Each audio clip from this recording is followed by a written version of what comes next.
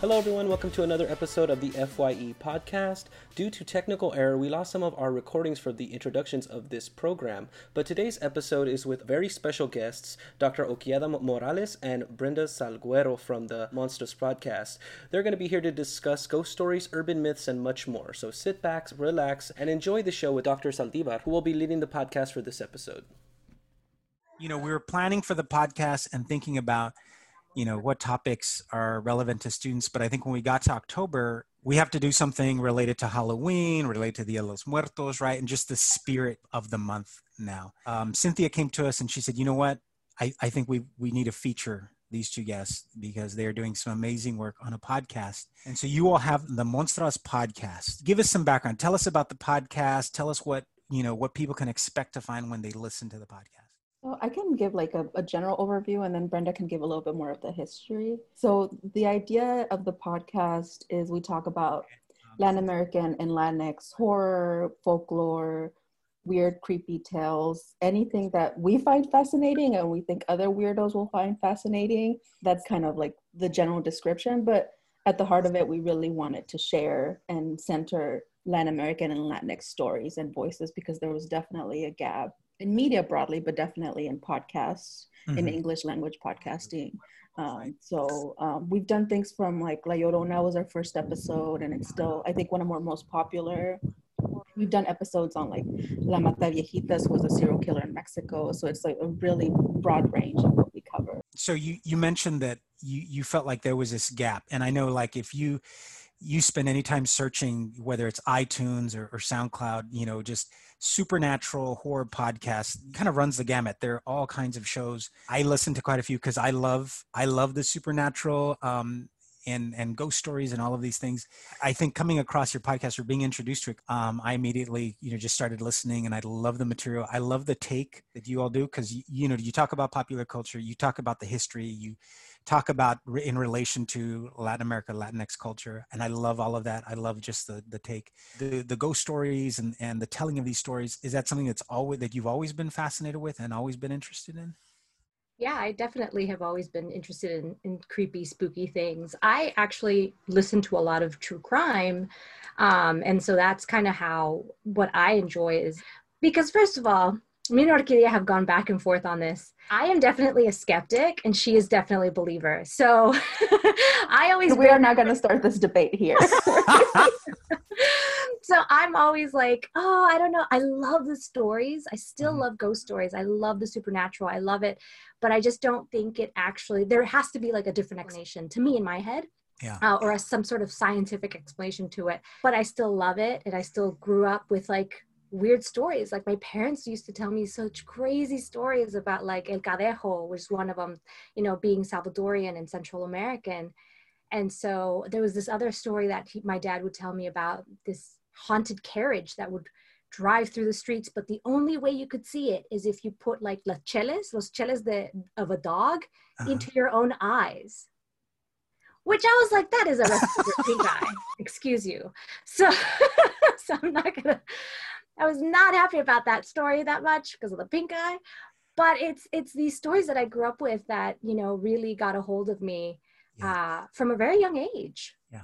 It's amazing how these stories sort of transcend, right? Age, they passed on, right? Generation to generation. And, just real quick, I grew up in South Texas. I'm originally from Elsa. My grandmother spoke Spanish. My parents didn't teach me Spanish. So the little Spanish I got from my grandmother and then learned it right after the fact. But I remember when I knew enough Spanish and she started telling me ghost stories and these crazy stories about growing up, because she grew up just outside Matamoros, along the river, and telling me these crazy stories and about La Llorona and just other things. It kind of, it elevated almost our relationship. It just changed it, right? The ability to tell these stories and to share and to share these experiences. And like, for me, it's a personal thing. It's just, it's so tied to my family and to the history and culture. Orquídea, how did you, what brought you to this material and I guess genre? I had a similar experience. And I think like, Jose, what you were saying, and Brenda, what you were saying, like these are stories that transcend national borders, generations, languages. They're multilingual. stories, and there's something about them. Like I grew up watching horror movies as far back as I could remember. Like my aunt would babysit me when my parents were working, and she lived right next door to a video rental store in Reynosa. So it was always like dubbed horror movies. I remember like that's what we watched, and I was like a little kid on the bed just watching these horror movies and loving every second of it. Part of growing up always felt like you had to terrify the younger kids. So I was one of the like older kids in the group. So I would always try to come up with scary stories. Like that was just, I don't know. I think that's what makes us, part of what gives us our sense of humor, our toughness, that level of bullying that we've just grew up with. Like we just love terrifying each other. I'm not sure why, but it's a weird connection that we create through these stories, through being scared together. It's so funny because I'm a big horror like buff, always have been. It's a way me and my dad used to connect over like reading horror film, reading books and watching films. My daughter is in 3rd grade, and so she was like learning about book genres, and she's like, Mama, I need to know a folktale. Do you know any? And I was like, I know about La Llorona. You know, she's 8 years old, and so I started telling her the story, and she like freaked out. She was like, why would you tell me that? And I was like, it's just part of that like connection. So she was sitting here next to me, and she was overhearing it. She's like, yeah, Mama, you told me those stories too. And I was like, yep, we got to keep it alive. Yeah, that goes into like one of my questions that I had, and it has to do with like television and film. The effect of, you know, the professional studios making these movies, like let's just say The Curse of La Llorona, right? And how it actually affects the real story or the telling of the story from, I guess, traditional folklore, and how it changes within the actual film itself. So I hated The Curse of La Llorona. I knew you were going to say I had a feeling that was coming. And that's why I asked. I honestly wanted to hear it. I mean, I don't know. I wanted to hear your answer. Where else to start? But I do think like, so this is my favorite story of Day of the Dead. So I don't know how many of y'all have watched the James Bond movie with Daniel Craig, Spectre. So he's in Mexico City. There's the Day of the Dead parade. It's huge. It's beautiful. The year after the movie came out, Mexico City had its first Day of the Dead parade. So the Day of the Dead parade in Mexico is influenced by a James Bond movie, which to me is fascinating because it gets back to this idea of like, what do we consider authentic? Where's the real folklore? Where's the real story?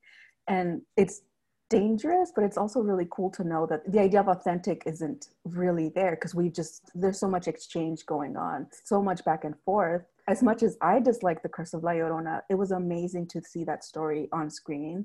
Mm-hmm. It was amazing to see it part of, I think it was the Conjuring universe. So it was like a big franchise. So those things are great for representation. It's just a matter of getting more. Right? Getting more so we can have more variety and we can have more things that maybe I'll find authentic and others won't. It's a start in the right direction, and it really reflects kind of how varied our folklore and our histories are. Yeah, and I would definitely second that. I too hated that movie. I mean, it was not good. It was just not good. But I did enjoy the fact that here we have a monster, right, on screen, and it's our heritage, our background, the stories that we grew up with now have a platform, a bigger platform to reach other audiences and people, and they can be like, oh my gosh, you know, what is the story behind this? Like, what is the history behind this? Like, I want to know more. And I think it's good to have people have their interests piqued by these films and these movies. I mean, you have Paranormal Activity was another one that I think that did like a Latinx kind of family. That's awesome. I mean, to me, it's a good first step in the right direction, I would say. Yeah. They're not there yet, but it's a good step in the right direction because to me, it's like finally people are recognizing we have scary stories too. Like not every story has to come from Europe. We have unique stories. We have unique backgrounds. We have unique monsters. And I think a big part of it too, Nick, getting to your question about like the industry itself, like we know that Latinos watch horror films. Like they are the biggest buyers when it comes to like buying theater tickets. They outbuy their share based on like population wise. So we go to the movie theaters more than other populations. but we definitely see horror films more than other genres too. I think it's horror films and comedies or something like that, but definitely horror films are up there. The Curse of La Llorona and The Nun are movies that we helped get them that profit that they got. So it's really important to acknowledge our power when it comes to that. We're like, our money is very much green for Hollywood when they want us to see a movie, and they're learning to tailor for us. They're just not quite there yet. I think Coco is another example of them kind of working with cultural consultants, and that's why the movie was definitely more rich than some of the other movies, but it was also, catering to that dollar. I appreciate the honesty. I think we all knew like when Nick asked like your thoughts on La Llorona, I think we knew what was coming, right? I saw it, my wife and I saw it, and I appreciate your response because I didn't think of it. My immediate reaction was I didn't like it, but I think a really valuable point that you bring up is the power of just seeing our story up on the screen, and a story that we can relate to and so familiar to us, at least to people, of Latinx culture and communities. It's not common, right? We know that it doesn't happen all the time. So now thinking about that, this was a story again that was shared at first, like with my grandmother, right? And then that my friends, and anytime there was a sleepover, right, you turn the lights off and let's tell scary stories. And to see it on the screen, there's power in that. There really is. And I do hope, like you said, that Hollywood does recognize, right, the buying power of Latinos and especially as it relates, to all genres, but like especially with horror movies, because I'd love to see other stories that I think that are shared in our community, make their way, into Hollywood. I'm hopefully done in better taste, but but still, just to see them up there, I think would be a huge step. Yeah. And I think Brenda and I would happily do serve as cultural consultants for any of these films. Of course, yeah. I was wondering, how did you two meet each other? So the way we met is we met through the Smithsonian Latino Center Museum Studies Fellowship Program. So we both applied. I mean, obviously, I think you were in Texas, right, at the time, still, Orquídea, or were you in Chicago? I was in Michigan. You were in Michigan. Sorry, I always say Chicago. We met through this program that essentially paid for us and flew us out there and gave us a 6-week experience within the Smithsonian. And we learned about Latinx culture, Latinx collections, all this other stuff. And so that's how we met. We were part of this cohort. I knew she was into spooky things. So that's when I was kind of thinking about this podcast, because I was like low-key mad about like low representation. You listen to a lot of podcasts, right, Jose? Have you listened to anything, this podcast called Lore? I have, yeah. So I love that podcast, but they did one episode on a South American folklore. And I loved it. And I wanted more, but they would not give me more. Like no one, and I was looking and looking and looking for more of these stories. Who's telling these stories? And no one was telling them. And so I was like, well, gosh darn it, I'll do it then. Like remembering Orquídea from the Smithsonian, I was like, you know what? I know she was spooky. I know she loved this creepy stuff. I bet you she'd love this. Awesome. Yeah, you're right. I do listen to Lore, and yeah, I'm always, every time I tune in, I'm always hoping that there's a story that I can relate to or is familiar to me, but now it's rarely the case. And that's the problem too. It's like, I listen to so many stories. I listen to a lot of podcasts, and I listen to so many stories, and they're all the same, white ghosts. They're the same, like Eurocentric ghosts, Victorian lady died to be waiting for her husband. And I don't know, it's always the same kind of rehashed thing. And I just got tired of it. So what would be a good recommendation? Someone that doesn't know anything or has not really paid attention to the genre and is looking to like jump into it, that seems to be very representative of the culture and the actual background of the story. Does it matter the genre? No, I mean, maybe anything with, I guess, Latinx. I mean, I really like films from Guillermo del Toro. Pan's Labyrinth, like every time I watched it, I cried. What's like maybe something you would keep an eye out for? That's what I was trying to think, because I know that the documentary Horror Noir came out last year, which is a documentary on like African Americans and horror films, and it's based off a book by Robin Means Coleman, which is great. But there's nothing like that for Latinx horror. There isn't. There's a few, like, I'm thinking books like scholars that have written about Latin American horror, but then we get into the conversation of like Guillermo del Toro, for example, is he Latin American horror or Latino horror or both, and where's the distinction? And but yeah, like straight up, not a lot of people are doing it. Like there's no like intro to Latinx horror that I can think of off the top of my head. What about the tiger, the eyes, tiger? What is it called? The Tigers are not afraid. Yes, Tigers, thank you. Yeah, Vuelven. That's a really good movie. I highly recommend it if people haven't watched it. What is that again? Tigers Are Not Afraid. Uh-huh. The director is Mexican. Her name is Isa Lopez. She's working on other stuff produced by Guillermo del Toro. But that movie is really beautiful, and it's kind of like, it has a similar feeling to Pan's Labyrinth and a lot of Guillermo's work. I'm calling him Guillermo like I know him. Del Toro's. But that's what we do as Latinos. It's like we do, like a, Memo. Yeah.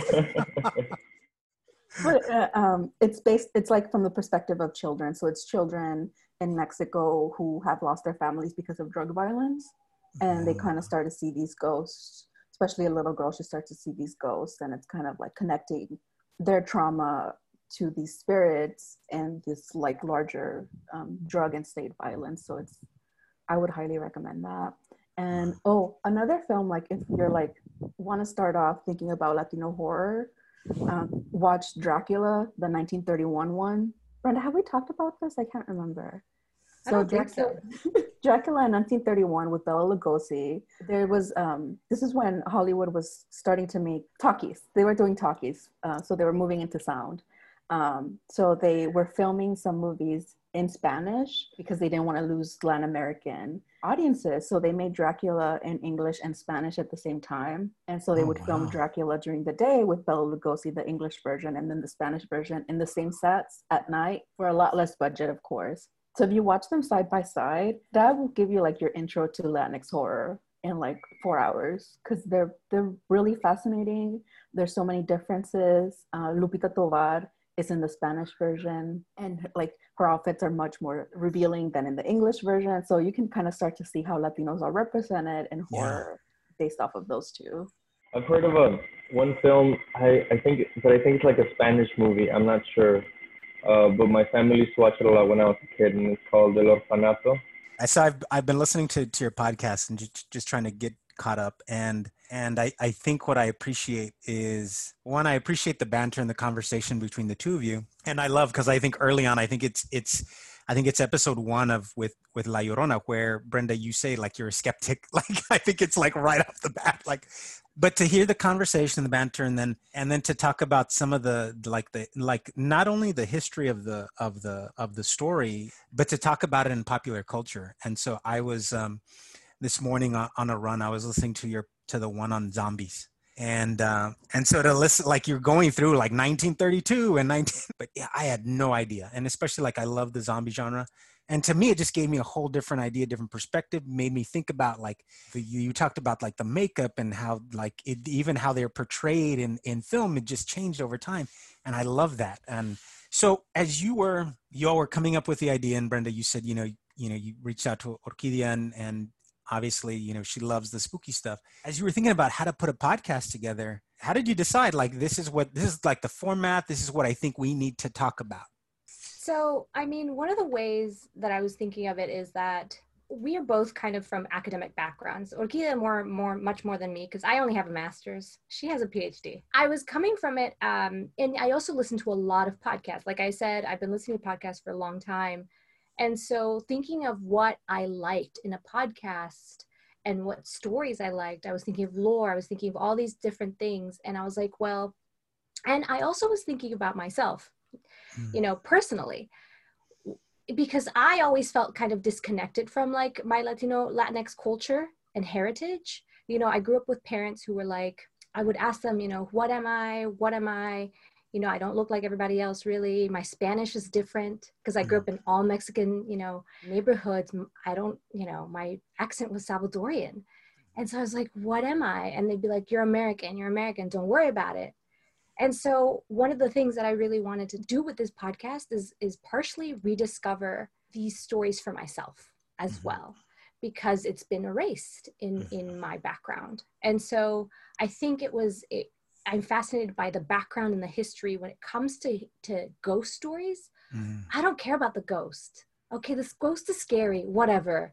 I want to know how they died. How did they get so angry that they stayed behind? Like, I want to know the backstory. Yeah. And so that was kind of when we were thinking about and brainstorming. You know, Orquídea has a very research heavy, like she's very super knowledgeable. I couldn't ask for a better like co-host because she's very smart, and she has this way of like putting things into perspective and explaining things in a really great way. And I was just thinking more of like the format and like the marketing and like all this other stuff, and together combined, you know, like Captain Planet, I guess, it became this podcast. And that's kind of how I was thinking about it. Like, just, I want to hear the backstory. What is the backstory? What is the history behind this? And I think that's why it works so well. Like, we really complement each other with our skills and our interests. I want to see the ghost. Like, I want to do the pop culture stuff. Like, I want to do that. What does it mean? The history is cool, but I'm horrible with dates. Like, I'm not very good with history. So for me, it's like, I want to think about, what does it symbolize? You know, why are we doing this type of ghost? Why do we keep seeing it in films, television, art, whatever? Yeah. So I think it just works really well together, because we keep each other kind of like accountable for those two parts, and that creates the whole story.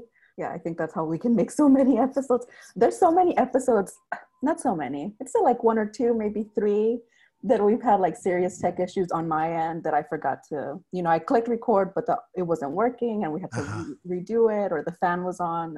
Yeah, I am not very tech savvy. At the end of the day, it works. And I think that's that banter that people pick up on from the very first episode. Like, we have what we want to say, and then it's in that exchange that you really kind of get the spirit of it, pun intended. And I just have to throw a nod to, you know, growing up, you know, in South Texas in the Valley. I grade school for me was like 80s, early 90s.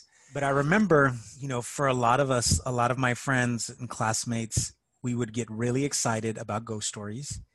We always had this one substitute teacher that's how she like wielded power over us. It was like, you all settle down and I'll tell you ghost stories. And she had the greatest ghost stories. She'd always tell ghost stories. But the other thing that we had was, in elementary, there are always reading corners. And there was this book, Stories That Must Not Die. And I remember we used to get, and it was stories about South Texas. And I remember we used to fight over that book. And there was usually like one copy, and whoever got their work done first was going to run and get it. And we'd sit around and we'd read it, and then it led us to telling our own stories. And I think that's the power, right, of telling ghost stories. And it's an escape, it's an entry into another world. But you know, we learned about our culture. It got us excited about reading, about storytelling. I mean, it just did so many things for us, you know, at least for me, speaking for myself and remembering to when I was a kid. So thank you. And thank you for highlighting a lot of the stories that so many of us have grown up with. I know I really appreciate it. And so thank you. So we're coming up on our time. This concludes another episode of the First Year Experience podcast. We'll see you all later. Bye-bye.